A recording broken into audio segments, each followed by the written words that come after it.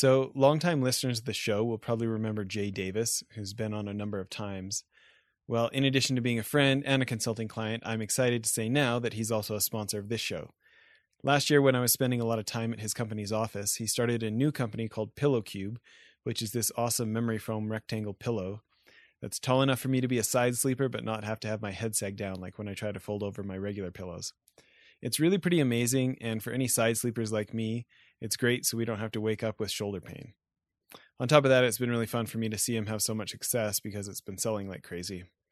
Anyways, if you're a side sleeper, I highly recommend going to pillowcube.com and getting one for yourself. I think it's more about how hospitable the leadership, the staff are, and the purpose for which the organization exists. You'll get the best out of me if I believe we're actually making an impact in the world. We're not just making money. We're not just making and selling products that, just fill landfill in a few years' time. We're actually making a difference. And I've seen people just flourish. People that started maybe as that kind of receptionist can be inspired to study, to work, to give, to become. Welcome to Innovation and Leadership, where I interview uncommonly high achievers like top investment fund managers, elite special operations soldiers, startup CEOs who sold their companies for billions of dollars, pro athletes, Hollywood filmmakers, really as many different kinds of experts as I can. The whole idea is to hear how they did it and then what advice they have for the rest of us that can be applied to the organizations we're trying to grow and innovate. Thanks for listening, and I hope you enjoyed today's show. Today on the show, we've got Krish Kandiah. Krish, thanks for doing this. My pleasure. Lovely to meet you, Jess. You as well. I'm excited to have another powerhouse who's supporting the Orphan Myth campaign here for our Orphan Myth miniseries.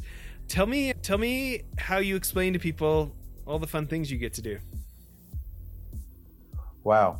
So I explained to people a bit of my story, that my mother was brought up in an orphanage in India. And not because she didn't have a mum or a dad, but because she was socially unacceptable. My mum was born into a mixed race family. Her mum was Indian, her dad was a Brit, and they fell in love and they got married and they started having babies. And my grandfather was called up to serve in the Indian army. He ended up fighting the Nazis in Northern Africa, and he died on the field. He was providing covering fire for his troops, and he got all his troops out, but he got killed. And he was given the second highest military prize that you can get in the UK military, which was the Military Cross. But because he had mixed race children, they were deemed socially unacceptable. They were taken away from their mother because she was Indian and therefore the wrong race, and they were put into 3 different orphanages. And those orphanages were awful for them. And I grew up hearing terrible stories about these orphanages. But an auntie in the UK heard about the plight of these 3 girls, brought them to Britain in the 1950s. And my mum decided that she was going to give back to society by training to become a nurse. And she did that, but it was a difficult time. White people didn't want a brown nurse to touch them.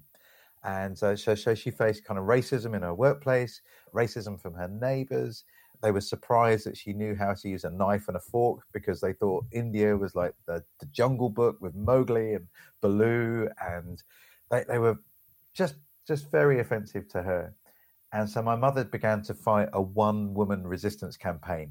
Every Friday night, she would open up her house, she'd cook up a big vat of curry and rice, and anyone who felt they didn't fit in was welcome at my mother's house. That was how my mother fought racism.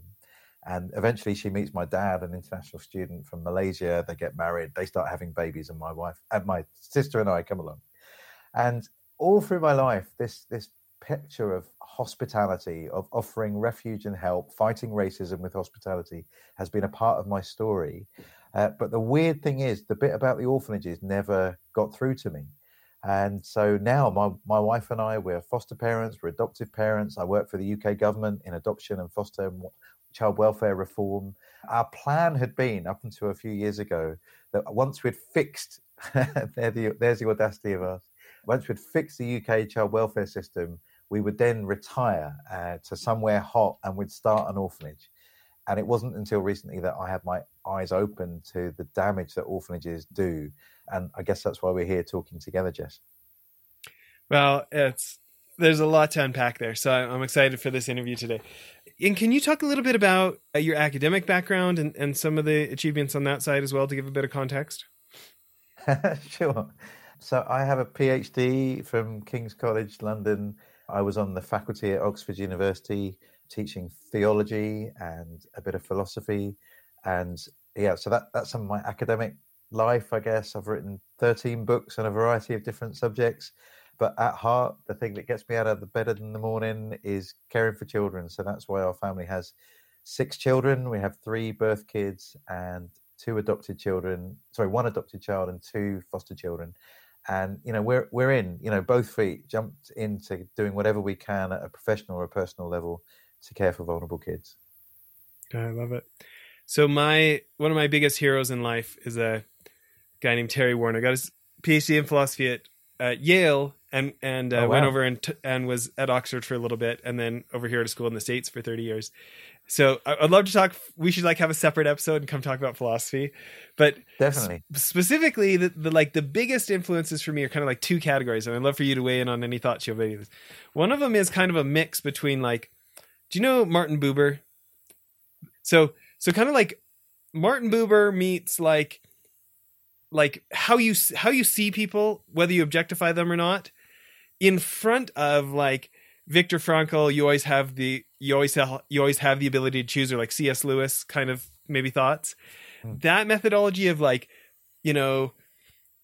a look in the mirror at my own blind spots, that I've probably been resisting, and the way I've been blaming others and, contaminating problems by my accusations and objectification of others. Okay. And then the other one is stoicism, and like the just hyper focus on personal responsibility and this I feel like it's almost like a magic pill of like, no matter how overwhelmed or anxious or uncomfortable I am, or feeling like, oh, poor me, like these concepts that have worked for 2,500 years of like, I don't actually need to change my circumstances. Like, if I can change my perspective, if I can change my brain, I can create completely different emotions inside myself. And all of a sudden, new ideas for overcoming the situation happen, or my willingness to endure the situation changes. And anyways, I feel like philosophy is drastically underrated in today's society. So I'm interested to hear you. That's great. Hey, Jess, I didn't expect to be talking Martin Buber, but the game changer for me with Martin Buber's thought was this I thou versus I it distinction. So, a doctor could look at a patient purely as a body, that I have an I it relationship, that, I'm a body gets to be prodded and, measured. But an I thou relationship is when you see the other not as an object, but as a person. And in that I thou relationship, the person is in charge of what they disclose to you. And I find that a really helpful way of thinking about other people. And it's important when we think about global development, for example, that, if you want to go to Ghana or Uganda, instead of having an I-it relationship with those people where we do stuff to them because we're in charge and we know what's going on, if you have an I-thou relationship to Ugandans, you allow Ugandans to be part of the solution. You co-produce things with them. You listen to what their needs are instead of coming in with what can be described sometimes as white savior complex. You see the other as a person that needs respect. So it's rare that I hear someone bring up Martin Buber when we're talking about development and care. So I'm so glad you did. No. The stoicism piece, I think we might have a difference of opinion in that I don't find solace in stoicism. I'm too much of a transformationist. I think the world needs changing, not just my perspective. We need to go and punch the darkness until the lightness bleeds, as one songwriter said. So we may have a different opinion on that one. So no, that's interesting for me, because I'm probably just an uneducated follower of stoicism, because for me, it's more like, I feel like it's like a magic pill for getting my game face on so I can change things. Instead of slipping away into overwhelm, between running, 3 for-profit businesses and a charity and father of 4 and try to do church stuff and family stuff and community stuff, and just, startups are a high contact sport Do you know what I mean? Like, yeah, for sure. lot of tears, a lot of disappointment, right? And so for me, this idea of like going, what is it about this situation that doesn't have to be a tragedy that I can learn from? Instead, like this, separating out what happened for me versus the opinions I'm choosing to have about that. That's probably been the helpful part. Instead of feeling stuck, instead of feeling painted into a corner by others, the opportunity to, like one of my favorite stories is, and we'll move on here, but when Marcus Aurelius has this quote about the impediment to the way, or the obstacle is the way, the impediment to the way becomes the way kind of thing, of like, can you use the rock as a stepping stone? Like for me, the worst saying I ever heard growing up was, if life gives you lemons, turn into lemonades. I was like, this is the dumbest thing I've ever heard. If that stuff happens to me, I'm supposed to pretend to like it. And that's what I thought it meant. And like the Gandhi story about, hey, he doesn't have a powerful army to kick the Brits out of his country. He doesn't have any army, let alone one like the most powerful army in the world at the time, right? So instead of having his weakness be the reason he can't do it, he pushes through that so far till it becomes a benefit of, can I provoke the Brits into such an overreaction that the whole rest of the world kicks them out of my country for me, which I know is a drastic oversimplification. Okay. But I like it. But anyways, so I'm probably like a selective Stoic, if that's a thing. That's fine. Good. Well, it's fun to talk philosophy anyway. And thanks for bringing it up. Yeah. So tell us about the organizations you're involved in, and your speaking and your writing, and how it relates to, helping these kids, and, from foster, from refugees. Sure. So about 8 years ago, I founded a charity in the United Kingdom, and it was a startup. It probably is a kind of medium-sized startup now. Our vision was to find a home for every child in the UK care system that needed one. Not every child in foster care needs to be adopted, but many do.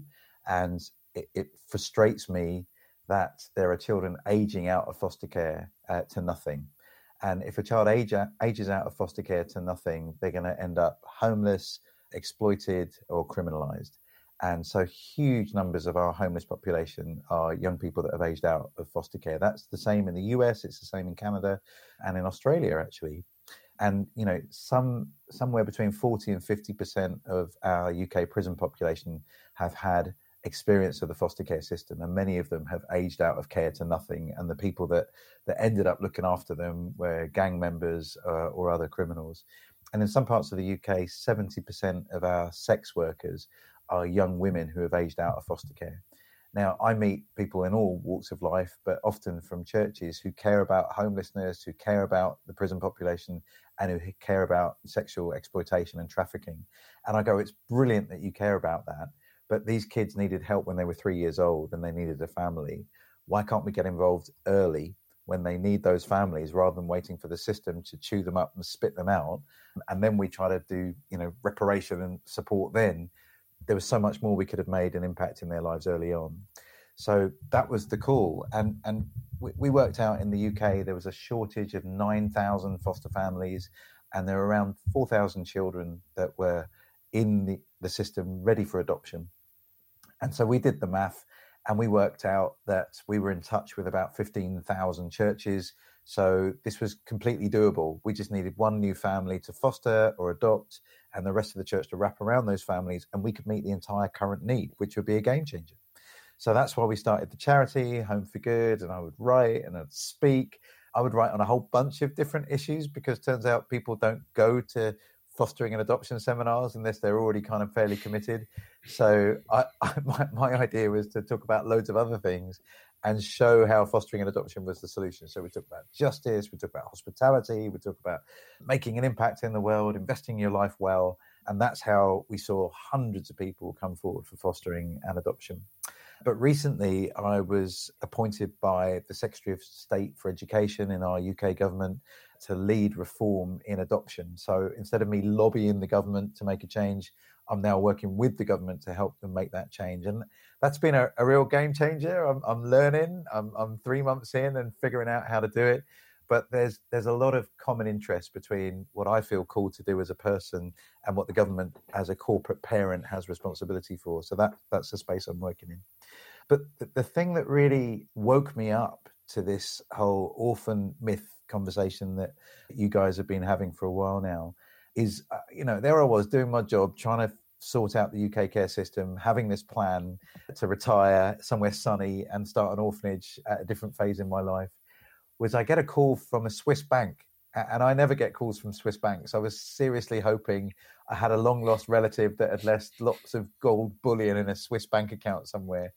And they say, "Hi, Dr. Kandiah, we love the work that you're doing, finding vulnerable children homes.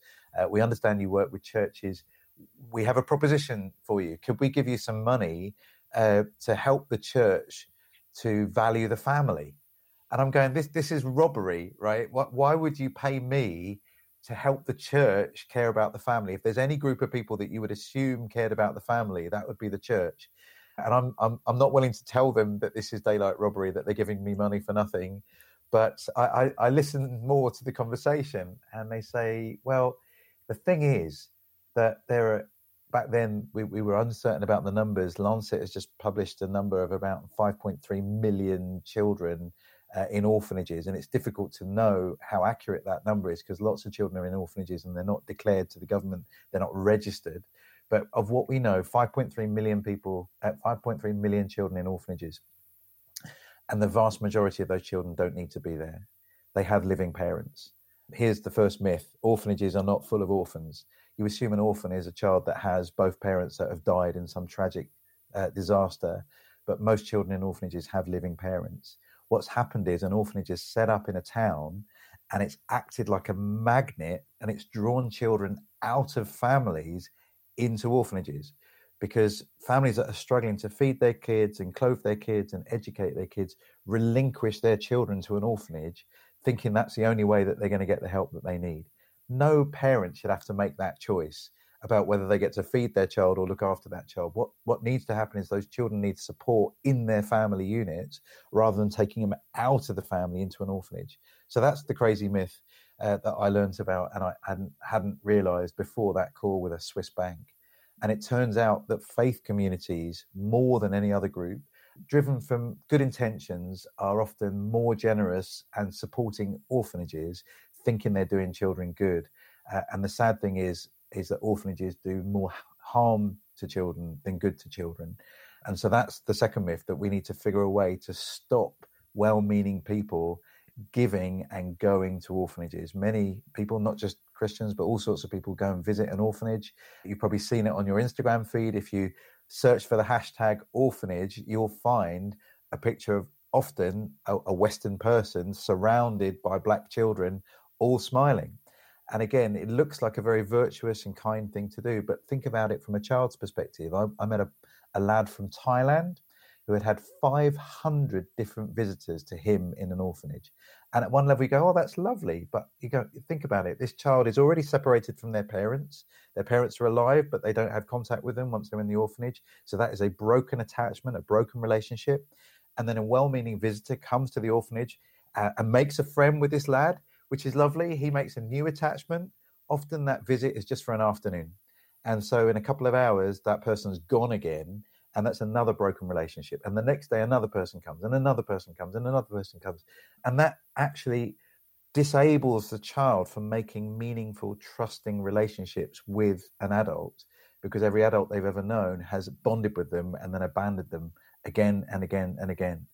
And so this well-meaning decision to go and visit an orphanage is actually harming children, even though we don't intend it to. So we're trying to persuade people that giving to support orphanages is a bad idea. We need to support family reunification and family support. And going to visit an orphanage is also a bad idea, because you're actually going to harm a child's emotional well-being. And that's why I, as a foster parent, don't encourage random strangers to come and spend time with my kids in my house and then leave again, because we know it's bad for them. So we've ended up with a kind of two-tier global system, that what's not good enough and appropriate for our children in the West is somehow deemed good enough and appropriate for those children elsewhere. That was my aha moment, and that's how I got involved in the orphan myth. I love it. For me, I've got such an education by just doing this mini series and, in the US, hanging out with these guys, America's Kids Belong. And Oh, yeah. we've actually been working closer with them for child rescues prevention campaign. We used to spend a lot more time running like prevention campaigns at high schools, like for high school kids by high school kids about not getting trafficked and stuff. Right. And with COVID interrupting that and some other things, we've slowed down on it a little bit right now. But what we've picked up is this idea of if you could help that kid get adopted and they never age out of foster care in the US, this is like the best prevention campaign that child rescue could do. And like leave out. Okay. So there's obviously huge amounts of suffering and all the human reasons to do this, to prevent the campaign. But from like a finance perspective, do you know how much it costs to get like special ops guys? And I hang out with like cool, like CIA, FBI special ops guys. And I wish I, like the little boy me who still wants to be Jason Bourne thinks these guys are cool, right? I love these guys. I have businesses with them. I employ some of them. They volunteer at our charity. It's great, but it's expensive. It's expensive to raise the money to have guys like that assist the cops. Or sometimes we just pay for aftertime, for overtime for law enforcement or different, depending what country, where we're at. Right. And then the burden on the tax system for processing with the kids. And then like the years of therapy and the PTSD, my mother-in-law is a survivor of trafficking as a 12-year-old. She was unfortunately abandoned by her mom as a 13-year-old in LA. And, kind of lived under the pier in Santa Monica and on the streets a bit and had come from a cycle of abuse she was able to break. So it didn't happen to my wife, pretty close to home for us, right? Yeah. Kind of thinking about your mom's story there. And like purely from a math perspective of like, I mean, over here, these guys are making like a $1,000 video where the kid gets to say why they would like a forever family. And they're working with the government to make sure it's all, kids aren't getting exploited, whatever. Right? And they have like these incredible rates of like a kid who is statistically unadoptable. I mean, from, objectively, and they're getting like huge placements within a month, half of them within a year, almost all of them within 2 years that haven't aged out. Like it's just from a finance perspective, like the capitalist swine streak in me that's a mile wide, right? My inner investor is like, hey, if the FBI considers in the US, and I wonder what the UK numbers are, but the FBI has said 60% of the kids they recover in child trafficking stings have been through the foster system. Crap, if we could take a huge dent out of over half of the kids who get subjected to this horrendous crime, like from a like, I don't know. I mean, the show's about innovation and leadership, right? And I think we all love the innovations like Elon Musk makes a spaceship that can go to Mars or something. Okay. But we don't often talk about the innovations of like, so-and-so figured out a new financing option. So people that never had access to that can now get access to that. And to me, it's like, listen, I'm all about helping the kids who are being hurt right now to not be hurt anymore. But like going upstream a little bit, prevention, like like an ounce of prevention, a pound of cure. Like, so anyways, you guys have won me over. So you got one more convert. That was brilliant. Just so much we have in common. I'm such a huge fan of America's Kids Belong. Brian Mavis is a personal friend of mine. We have collaborated on many ventures because I absolutely believe in what he's doing. And it's very similar to what we're trying to do in the UK. We've been trying to promote global conversation on this issue. So I hosted a summit between the UK government and the US government around adoption reform, that we haven't inspired the right kind of people to come forward for adoption. And I had Brian speak at that as part of that conversation. That the weird thing in the UK, I think it's the same in the US, is that the primary motive for many adopters to come forward is fertility. And when fertility is your driver, you normally want, quite understandably, the baby that you've been unable to have. And I want to flip that narrative around. Here's the innovation. Adoption is not about finding children for families, because when you do it that way round, there's often a shopping list. I want a baby. It needs to look like me. It has to have no defects. It needs to have no strings, no siblings. Just give me the baby that I've been unable to have.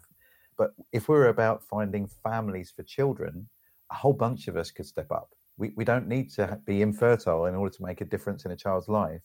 And, we could be brilliant parents to 3-year-olds, 4-year-olds, 10-year-olds, 15-year-olds who need a loving family in their lives. And that narrative shift is so important. It's absolutely amazing. So we have common ground there. You want to be Jason Bourne? Perfect. He's my hero. I've got a whole teaching series on Jesus and Jason Bourne. What? I worked out that I used to give a lecture at Oxford about that. I worked out all the heroes, right? Jack Bauer, Jason Bourne, James Bond, right? What's going on? Why do they have the same initials? There's something weird going on there. So I used to talk about Jesus Ben Joseph because I thought he would also then fit in with the JB acronym. Well, it's a good thing you're like a theology professor and a churchy guy, so you can get away with that. I love it. I can get away with it. Okay, I love it so much. Well, listen, homeforgood.org.uk, great website here, by the way. I'm on krishk.com, which, by the way, everyone, Krish is KRISHK.com. This line here about innovation, that Dr. Kandiah provides consultancy in 3 main areas: adaptation, communication, and collaboration. I'm interested. What do you speak about there? What's the aspects of those that you emphasize? So story is probably the most important way I think we need to adapt our communication. There's a fantastic conference called the Story Conference where they gather all sorts of storytellers from, whether it's Disney, Pixar, whether it's NASA, or whether it's me, right? I'm just some small little guy kind of trying to bring innovation there. But helping people connect the story with the vision, that's an area that I'm really passionate about. NASA needs to do it. NASA needs to tell the story of space exploration. Otherwise, no one cares. And it's a big budget outlay, so they need to tell the story well. Disney understand that if you haven't got a story, there's no point in special effects. And they were in the wilderness for a long time until they rediscovered story.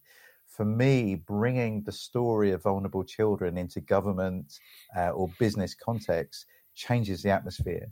You begin to see life through the eyes of a young child. That's the change. My activation to be involved in this space happened through being a foster dad. And, a lad will turn up on my doorstep and he's got a pink suitcase, which obviously belongs to his social worker and not to him, but all his worldly possessions are in this pink suitcase. He's taller than me, which when we meet face to face, Jess, you'll understand is not difficult. I'm a short little Asian guy, but he's taller than me, but he's crunched over and he can't give me any eye contact. Well, why not? Because he's just come for accident and emergency, or the ER, I think you call it in the States, because someone poured boiling water down his arm.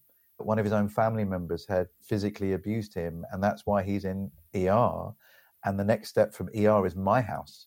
And so in he comes into my living room. And I'm normally pretty good, as it seems you are, at just chatting to anyone, getting people to tell their stories, share their life. I can't get anything out of this lad at all because he's so traumatized from what he's just experienced. And then my boys, my birth children, turn up in the lounge and they use a therapeutic tool that I was unaware of. It's called an Xbox. And they challenge this boy to a game of FIFA, which is a soccer game. And my boys like Arsenal Football Club. Turns out this lad likes Arsenal Football Club. So he gets to be Arsenal and my boys get to be Man United. And Arsenal beat Man United 5-2 that day. And for me as a father, I'm listening to my boys pour love and grace into this child's life just by saying, great shot, mate. Well done. How did you get around my keeper? You've played this before. These words of affirmation from my 12 and 13-year-old into this boy's life are a game changer. Suddenly he's relaxed in his skin. He's cracking jokes. And then it's dinner time and he's meeting my family, the rest of my family around the dinner table. And, we didn't know what to cook him. So we thought sausages would be a safe bet. My wife's cooked up like 25 sausages to feed everybody. But this big tray of sausages is coming in to the table. And before it even hits the table, 18 of those sausages are on this new boy's plate. And I'm about to kick off and say, like, what's going on? Like, there's loads of us here. You can't have 18 sausages. Hasn't your mother taught you any manners? How dare you? And then I'm thinking, hold on.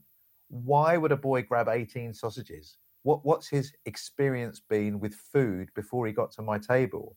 that he needs to grab food quickly before someone else does, or there isn't enough for him. He's had food insecurity in his life. So stories like meeting this lad have energized me to want to change the world for him. I'll do anything I can to help people like him know the love and care of a real family. And if I can tell those stories in government, in front of business leaders, in front of the media, I'm inviting you into this child's life, and you'll want to fight for him too. So that's how I think innovation comes, by seeing the world through someone else's eyes and aligning yourself with how you can bring your skill, your experience, your resources in order to help boys like him. And we need that. We need that in America. We need that in the UK. Kids in foster care are kids just like yours and mine, and they need champions. And the weird thing is, this again relates to the orphan myth. People are willing to travel halfway around the world to adopt a child out of a Ugandan orphanage rather than care for children on their doorsteps. You know what? The child in the Ugandan orphanage doesn't need to be adopted to come to America. They need to be reunited with their birth family who love them to bits but can't afford to feed them. So why don't we care for the children on our doorsteps in our nations and give them the love and support that they need, and then support Ugandan families to care for their own kids? That's the way we all win. So that's where I'm passionate about innovation. Tell the story, let the world know the trouble that kids are in, and call them to action. That's how I try to operate. Well, I love it. And I mean, I think this is the first time it's been, officially recognized that the makers of Xbox are fans of Martin Buber. I'm glad we could confirm that. I'm glad that we could recognize that, these folks at Microsoft, it's official that we know that their secret ploy has been announced. It is interesting, right? This idea of I know Martin Buber calls it I thou. I when I'm usually talking to people about it, I call it I you, like I it or I you, nice. Right? Yeah, better.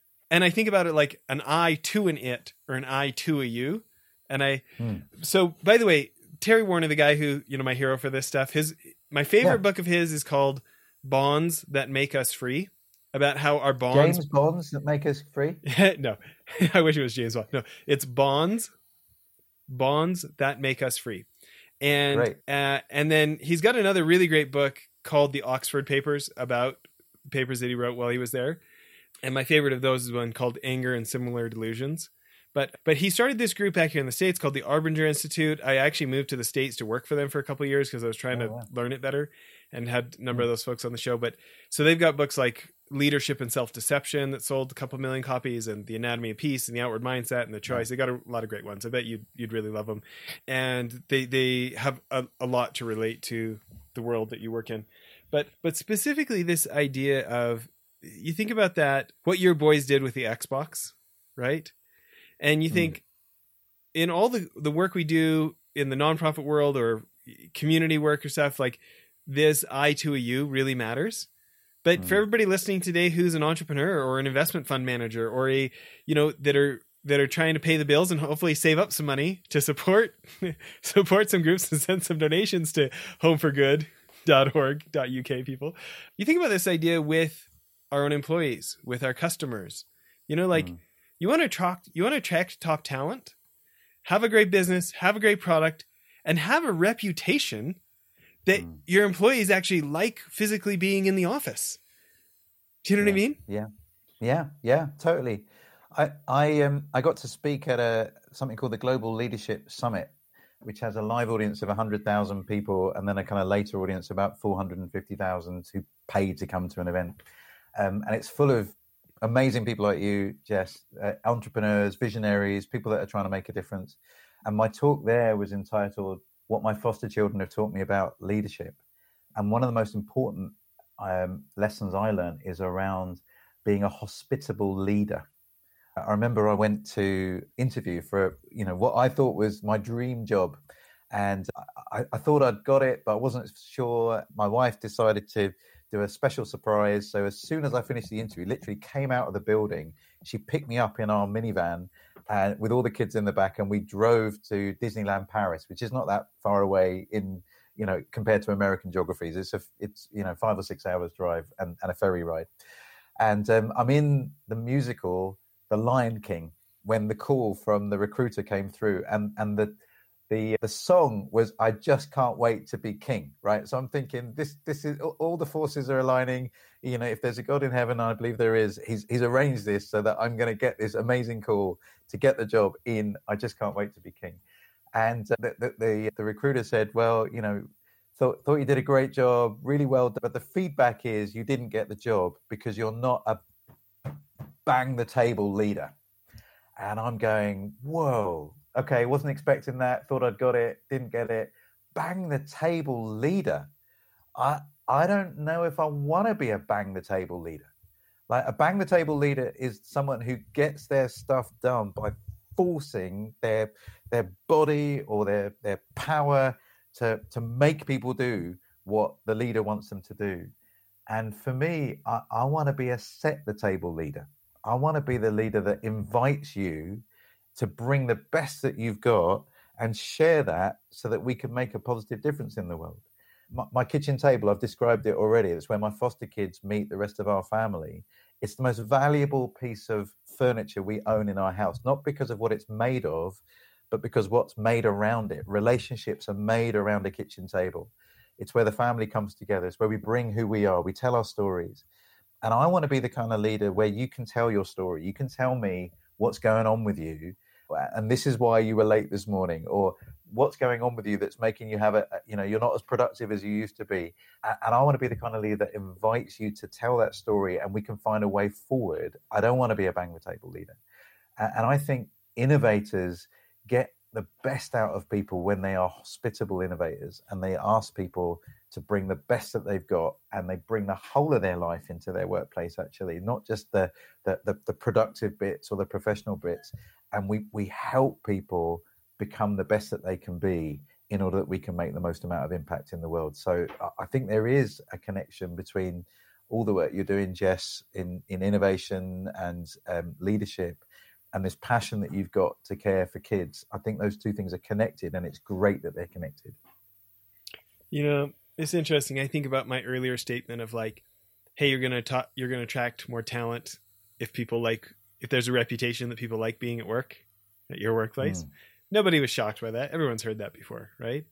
But so often the business media or whatever,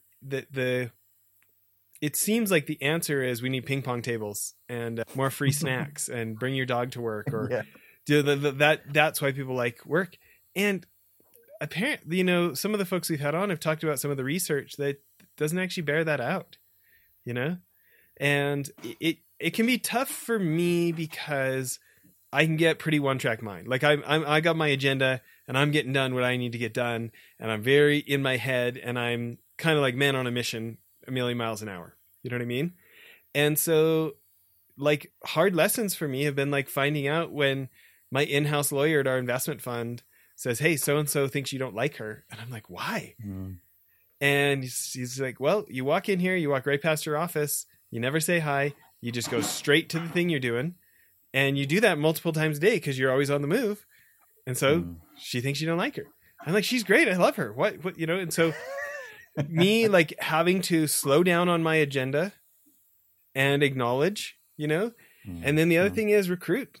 Like I have to recruit my both of, you know, my co-founders, staff of like, hey, listen, there's probably going to be some more hand-holding that needs to happen around here that I'm not as wired for.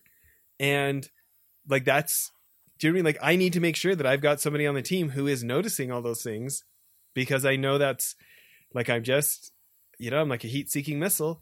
And so I can, you know, I can walk past people like they're the furniture, you know? Yeah. I think you're so right. I've had the privilege of visiting and giving talks at Google and Facebook, just, you know, seminars for staff. I'd love to tell you that Mark Zuckerberg was in the room. No, he wasn't. It wasn't that kind of meeting. But they love the fact that you're only, what is it, like 50 meters away or 40 meters away from some free food or a ping pong table. And those perks are nice. Who wouldn't like that? But I think it's more about how hospitable the leadership, the staff are, and the purpose for which the organization exists. you'll get the best out of me if I believe we're actually making an impact in the world. We're not just making money. We're not just making and selling products that, just fill landfill in a few years' time. We're actually making a difference. And I've seen people just flourish. People that started maybe as that kind of receptionist can be inspired to study, to work, to give, to become, the head of a department if they believe in the purpose. And it's got to be purpose-driven business. That's where we come alive. So many of the wealthiest people in the world made their money through business, but they invested their life into philanthropy. Think of Bill Gates. He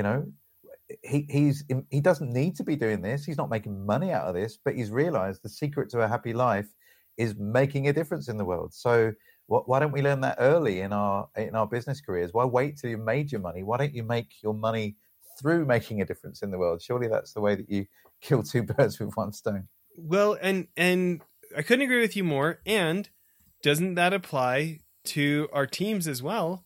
Like sometimes being a boss is a little bit like being a parent. You have to deal with some fights between human beings that you think should be more mature than this. But there's this like sense of care and love that so often we have. And a friend, Alex Bean, they've got this fintech company called Divvy that just got a bunch of money from PayPal and crossed the unicorn mark, 1.6 billion valuation, and very exciting for them.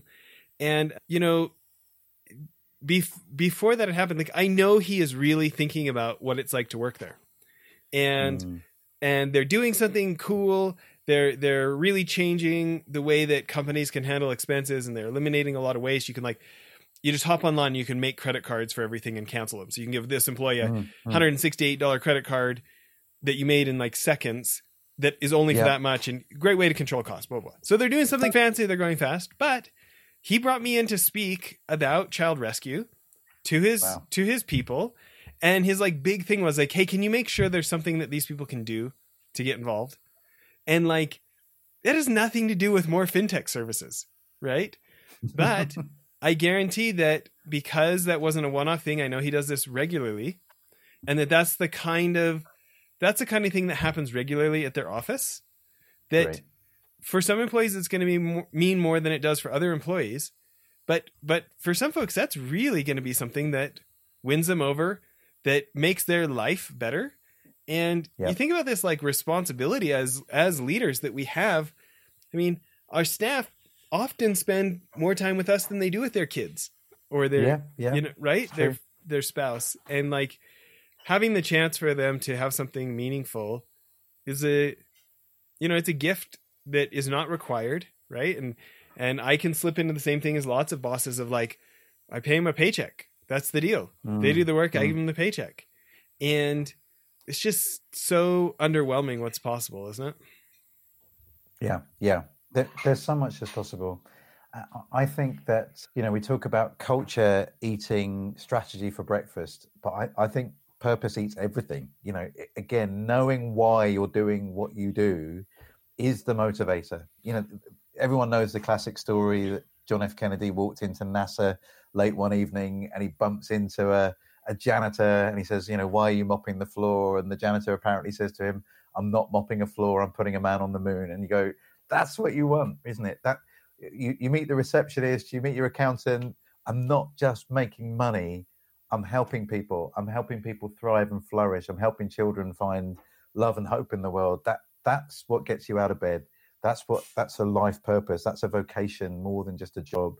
And I love it. I love visiting companies. I'm often, working with senior staff or training or just giving inspiration to help people join the story of what their individual piece does and what the overall company does, and then what's happening in the world.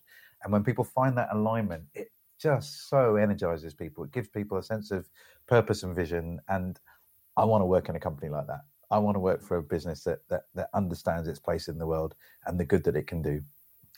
Well, listen, I feel like I've been getting more comments from our listeners in the UK lately.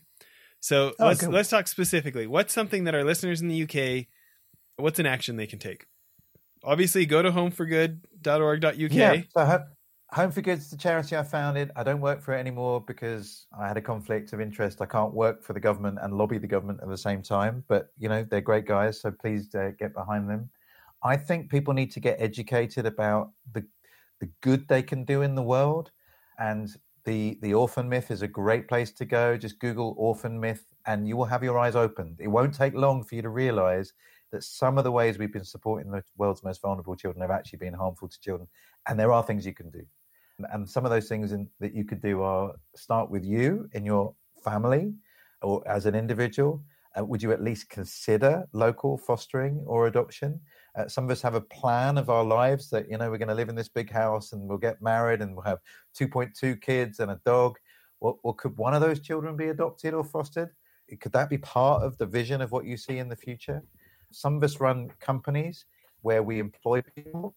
I think care leavers, children that are aging out of care at 18, they need all the help that they can get. And many countries in the world, the UK included, have schemes to help care leavers enter work through apprenticeships, through preferential interviewing. There are ways in which we can give kids that have had the hardest start in life a better start for the rest of their lives. And so thinking about employment, that would be fantastic. Of course, you can give.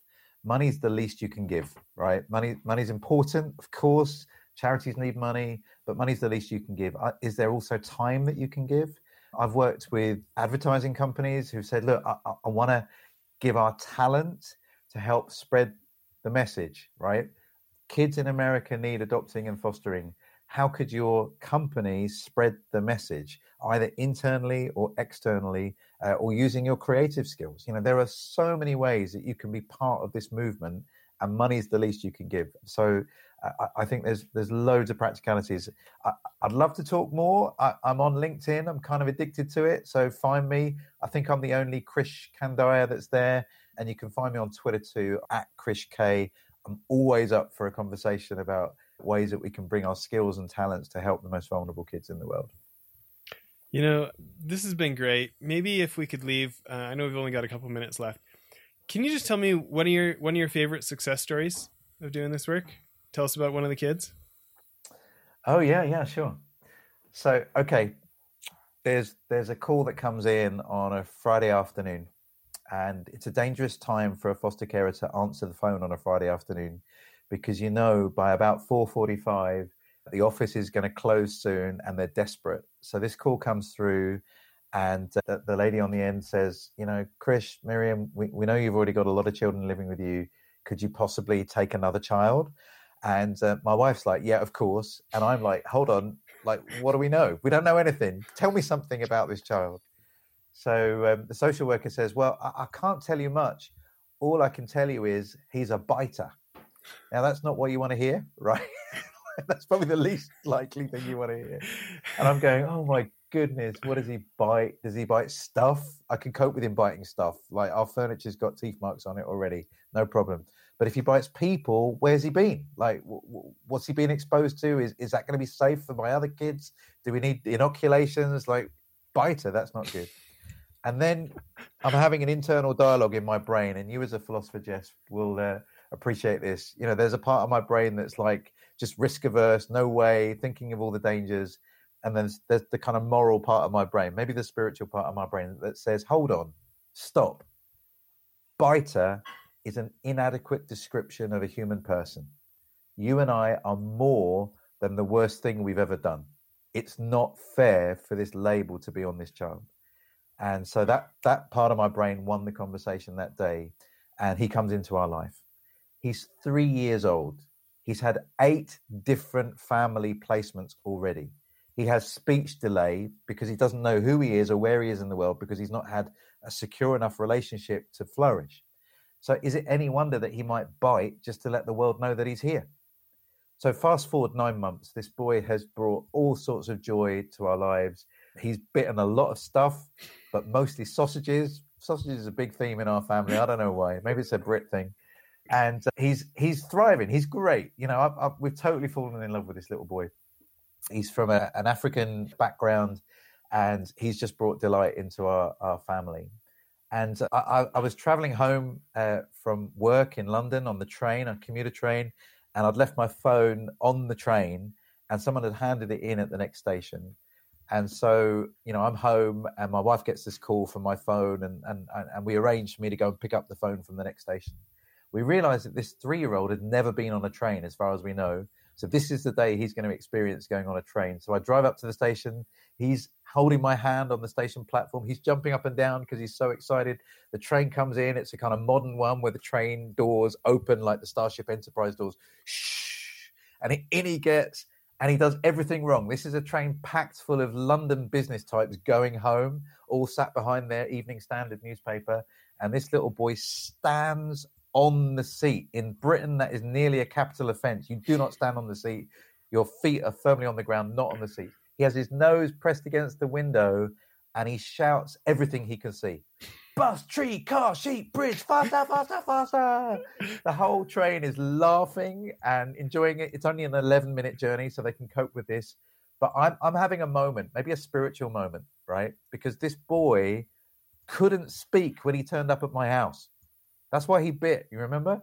And now I can't stop him speaking. He's loving this moment, and I'm loving him loving it.